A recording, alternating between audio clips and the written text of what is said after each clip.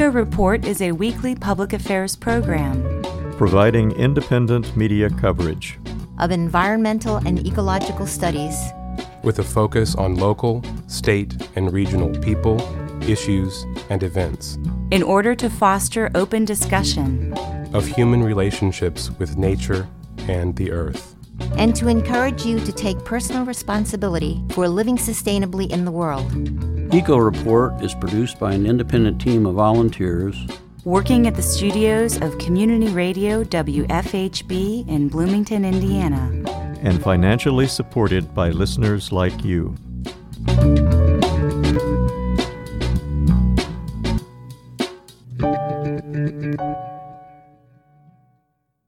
Hello and welcome to ECO Report. For WFHB, I'm Patrick Callanan. And I'm Sarah Callanan. And now for your environmental headlines. When the 2021 legislative session began, more than 75 bills related to the environment had been filed in Indiana's General Assembly. But as the session passes its halfway point, more than two-thirds of those bills are now dead. 13 alone died in the House Environmental Affairs Committee, which did not hear any of the bills assigned to it. Many of those lost were issues that have been pushed by environmentalists for years. Some others could have had negative impacts on the environment.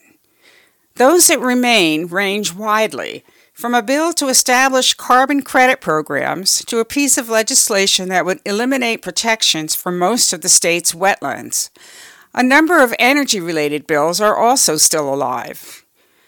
Environmentalists and experts estimate as many as 200,000 septic systems in the state are failing, polluting water sources and potentially risking human health.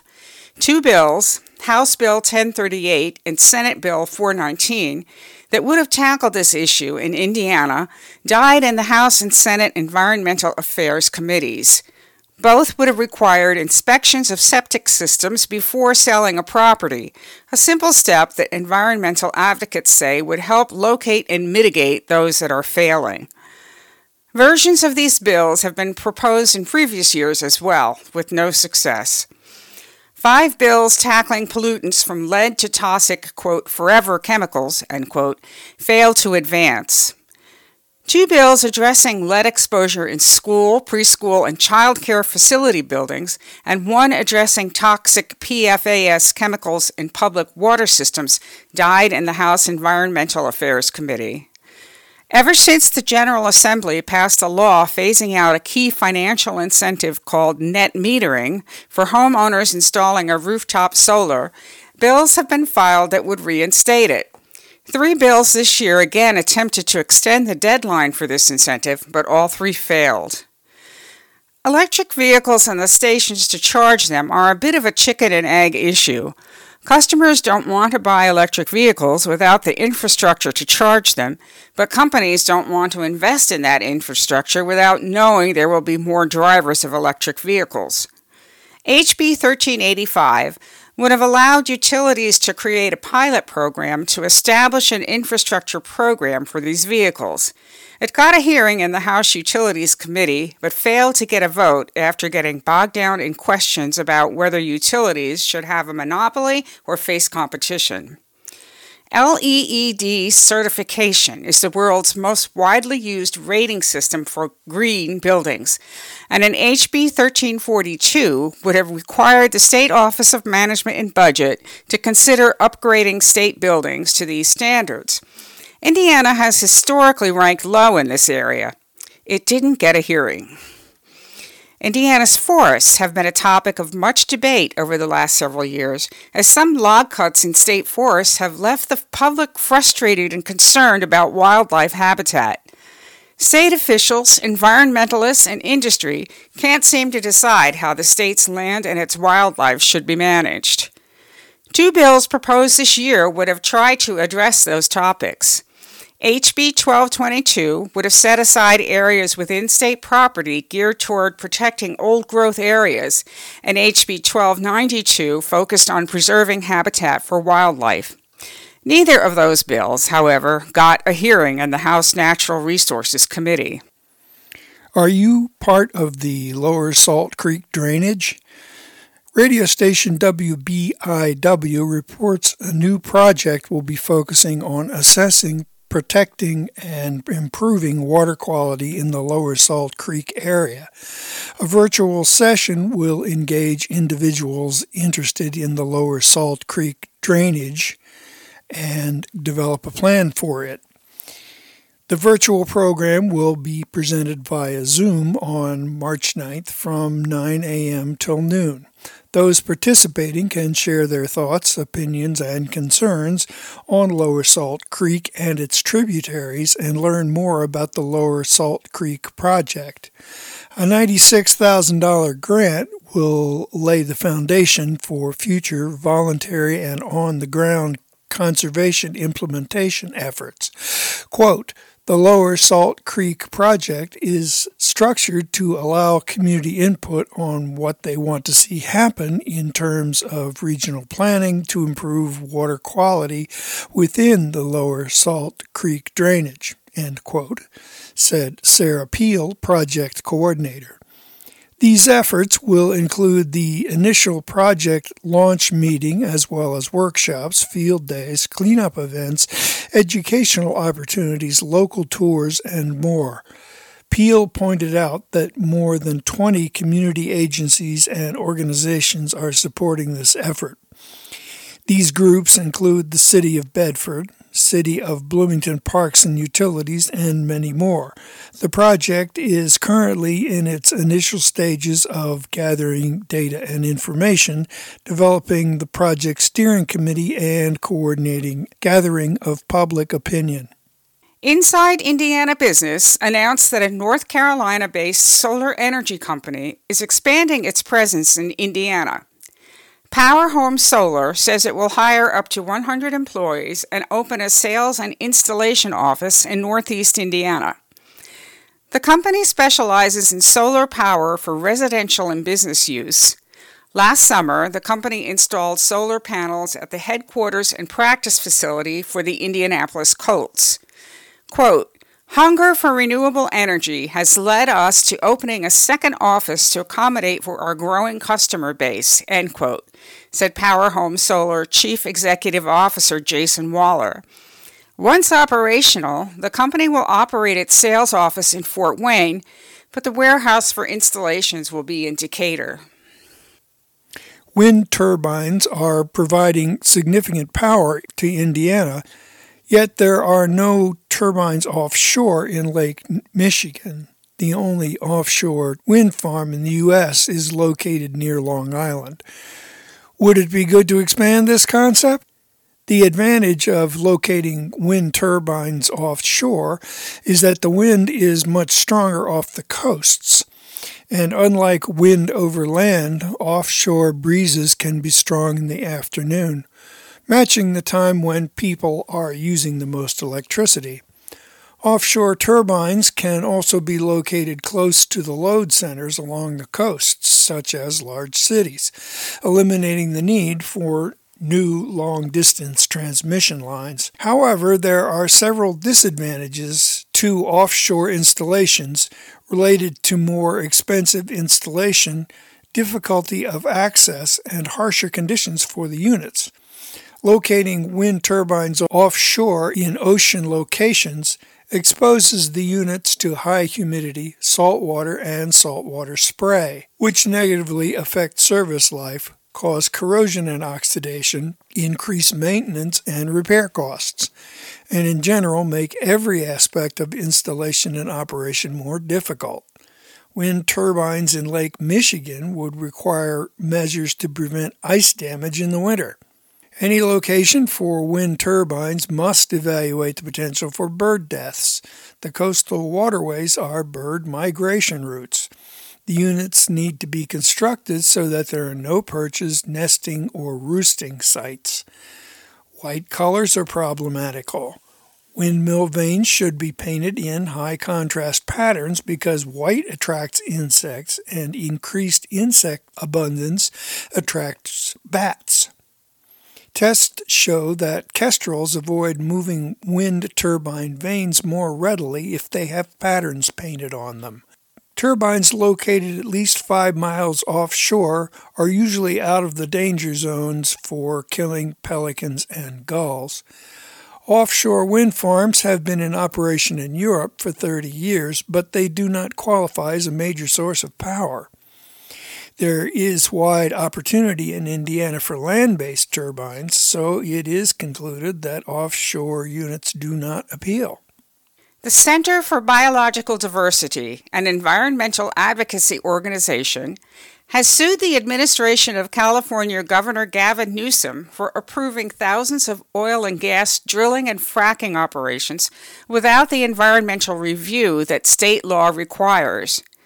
The lawsuit alleges that the California Geologic Energy Management Division failed to sufficiently analyze environmental and health risks as required by law before issuing nearly 2,000 new oil and gas extraction permits. The center commented that although Governor Newsom's rhetoric on climate change is progressive, he's failed to act on it. For example, he hasn't moved to ban fracking, even though he stated that he supports such a ban. Newsom's hypocrisy was evident when he called on the California state legislature to stop approving new fracking permits by 2024, instead of immediately, as climate advocates argued for. Deborah Sivas, director of the Environmental Law Clinic at Stanford Law School and an attorney for the Center for Biological Diversity in the lawsuit, said, quote, "State laws are designed to protect communities and minimize pollution. The state can't continue to pretend these fundamental protections don't apply to one of the most polluting and dangerous industries on the planet," end quote. Appalachia's fracking boom has turned out to be a bust for local communities. A new study published by the Ohio River Valley Institute, a nonprofit think tank, showed that about 90% of the wealth created from shale gas extraction leaves local communities, whereas economic output in Appalachian fracking counties increased by 60% from 2008 to 19. The county's share of the nation's personal income, jobs, and population levels decreased. The study examined 3 states, Ohio, Pennsylvania, and West Virginia. Fracking advocates had claimed that the gas industry would bring prosperity to these states, but gas drilling has done the opposite in most of the top drilling counties. Meanwhile, communities are finding that nearby fracking harms them. As of late August, 2015 studies documenting harm or potential harm from fracking have been published. The health impacts vary from headaches, nosebleeds, and asthma exacerbation to anxiety, depression, and an increased risk of birth defects and premature births. Oil and gas financial reports and disclosures have increasingly documented local community opposition to fracking. Lawsuits from community groups have challenged every step in the permitting process. In a remarkable first, scientists have cloned a U.S. endangered species. The clone in question is a black-footed ferret named Elizabeth Ann, and her lineage could bring much-needed genetic diversity to the imperiled species. It was a commitment to seeing the species survive that has led to the successful birth of Elizabeth Ann. Ryan Phelan, the executive director of biotechnology conservation nonprofit Revive and Restore, said in a Fish and Wildlife Service press release, "To see her now thriving ushers in a new era for her species and for conservation-dependent species everywhere. She is a win for biodiversity and for genetic rescue." The history of the black-footed ferret makes her birth an especially important milestone. The species once lived throughout the U.S. West, but their numbers dwindled as their primary prey, prairie dogs, also declined due to habitat loss, poison, and disease. At one point, scientists believed the black-footed ferret to be extinct. That's where Elizabeth Ann fits in. She is a clone of one of the last wild-caught black-footed ferrets whose genes were never passed on. However, they were preserved by the San Diego Zoo Global's Frozen Zoo in 1988, making Elizabeth Ann's birth possible. Scientists determined that her genome had triple the unique variations of the current ferret population, meaning that Elizabeth Ann's descendants could play a role in boosting the species' genetic health. The Postal Service is updating its massive fleet of mail-carrying vehicles, heralding a significant step toward reducing carbon pollution from its massive fleet, while also helping to protect its workforce from climate impacts. The next generation delivery vehicle, made by Oshkosh Defense of Wisconsin, will start delivering mail in 2023, the UPS announced Tuesday. The fleet will include high-efficiency gasoline-powered vehicles as well as electric vehicles. The gasoline-powered vehicles will have the ability to be retrofitted with new electric systems in the future. The units will feature air conditioning as well as airbags and collision avoidance systems. The majority of the current Grumman long-life vehicles in use now are between 25 and 32 years old and get 10 miles per gallon.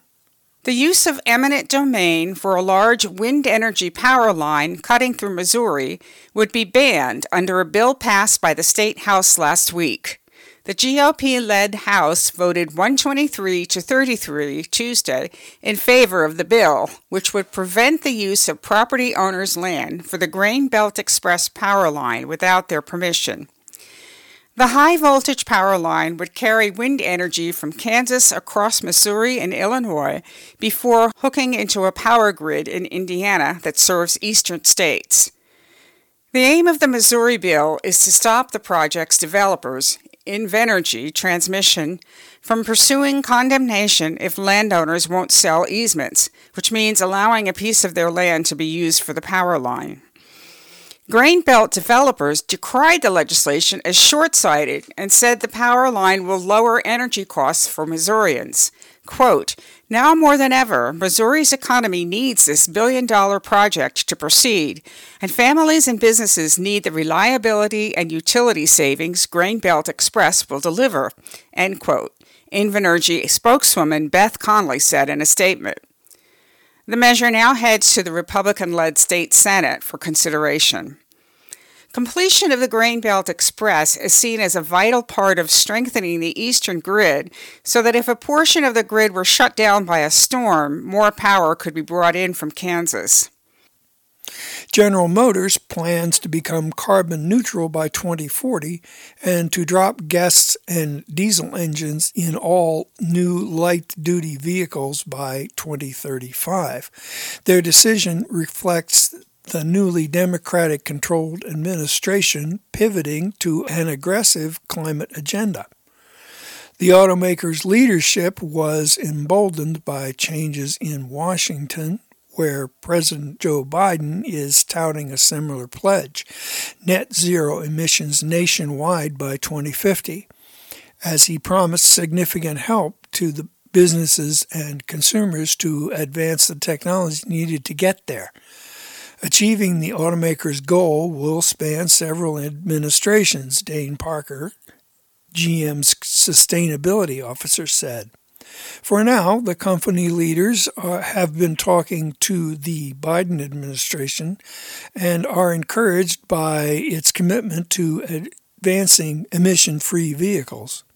Parker said the enthusiasm of the Biden administration for electric vehicles and for an all-electric future has been something that has created with them a greater sense of optimism for where they're going and the support to get there. It marks a, quote, giant step, unquote, in the changing auto industry in Detroit and globally, said Barry Rabe, a political science professor at the University of Michigan. Quote, "Is this the beginning of a larger transition that could actually accelerate the whole policy shift toward electric vehicles?" End quote. For the third time in 3 years, the EPA has ordered Amazon to stop selling illegal pesticides. The EPA's Seattle office announced Tuesday that it had presented the online retailer with a stop sale order targeting products that were unregistered and potentially dangerous or ineffective. Some of them made false or misleading claims that they offered protection against viruses. Quote, unregistered pesticides in the e-commerce marketplace pose a significant and immediate health risk to consumers, children, pets, and others exposed to the products, end quote.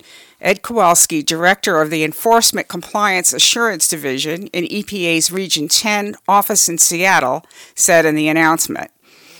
The EPA sent the latest order to Amazon on January 7th, the Seattle Times reported.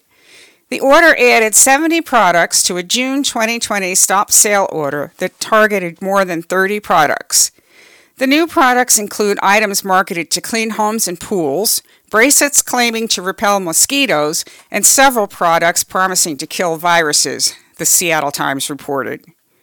The climate crisis could push an important ocean current past its critical tipping point sooner than expected, new research suggests.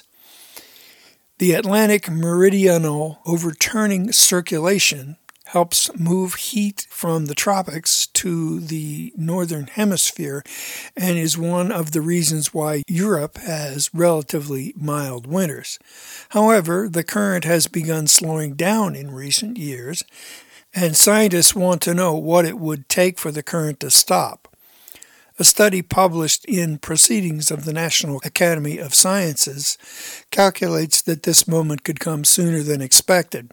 The circulation is threatened by increasing fresh water flowing into the North Atlantic as the Greenland ice sheet melts. Ultimately, fresh water could cause the current to stop. This has serious implications for the climate. If the current were to completely halt, current models suggest tropical monsoon patterns would shift, rainfall in the northern hemisphere would decrease, and the North Atlantic would get stormier. Canadian Gilbert Carden worries about the future of the ice road he maintains every winter on a frozen river west of Montreal. But he says that at some point it will no longer be able to open if the mild winters continue. Since February 14th, the 1,000-yard-long path, cleared of snow and marked with fir trees, has allowed motorists to travel between two villages on opposite sides of the Ottawa River without having to drive 25 miles round trip to the nearest bridge.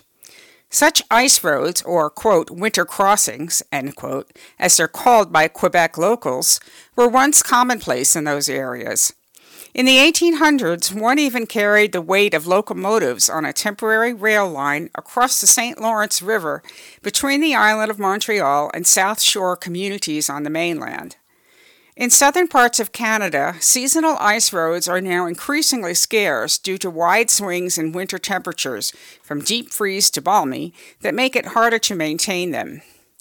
Only a few dozen of these vestiges of winters of yesteryear remain today in all of Canada and just a handful in Quebec. Taking an unconventional approach to conduct the largest ever poll on climate change, the United Nations Development Program and the University of Oxford surveyed 1.2 million people across 50 countries from October to December 2020 through ads distributed in mobile gaming apps. The survey found that 64% of people think climate change is a global emergency, and only 10% think world leaders are doing enough to address it. The number of people who considered climate change an emergency was even higher, 69%, among those ages 14 to 18.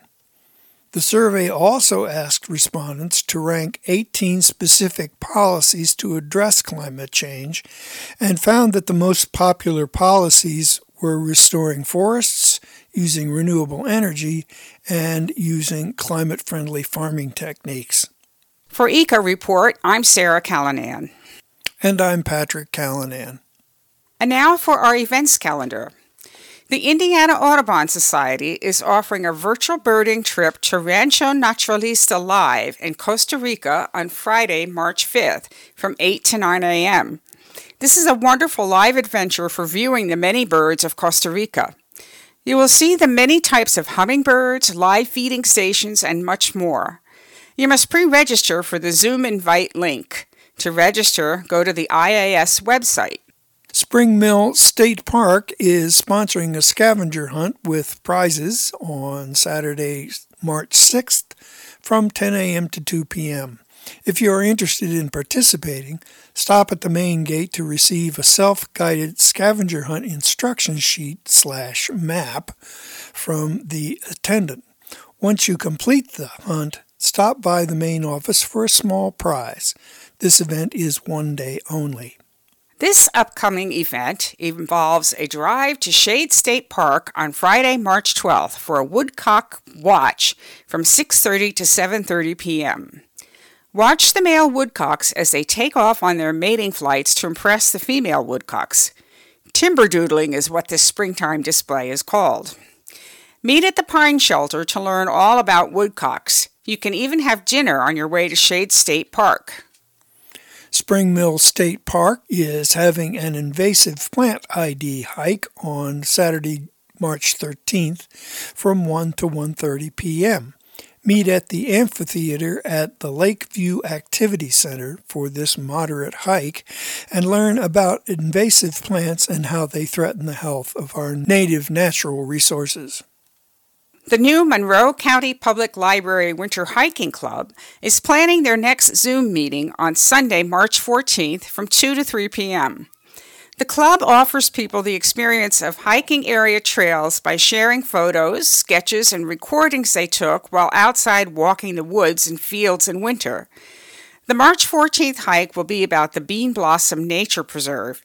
If you are interested in participating after hiking the trail, you can register at mcpl.info.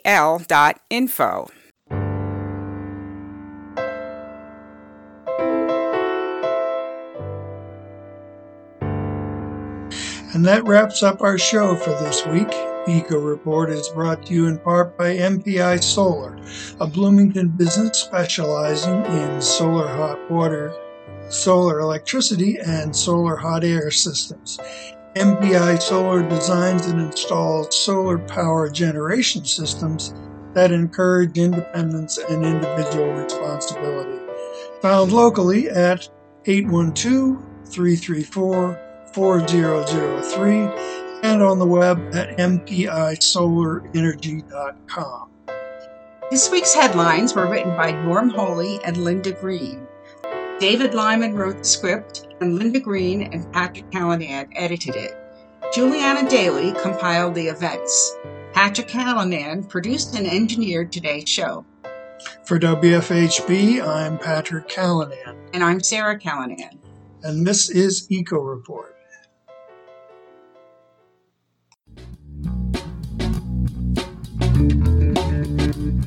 You've been listening to the Eco Report, a volunteer-powered production of Community Radio WFHB in Bloomington, Indiana. Available for download and podcast at news.wfhb.org. Eco Report is your independent, ecologically inspired news source for South Central Indiana, bringing you news that the Earth wants you to hear. Send your comments, suggestions, and story ideas directly to the Eco Report staff. The email address is earth@wfhb.org. That's earth@wfhb.org.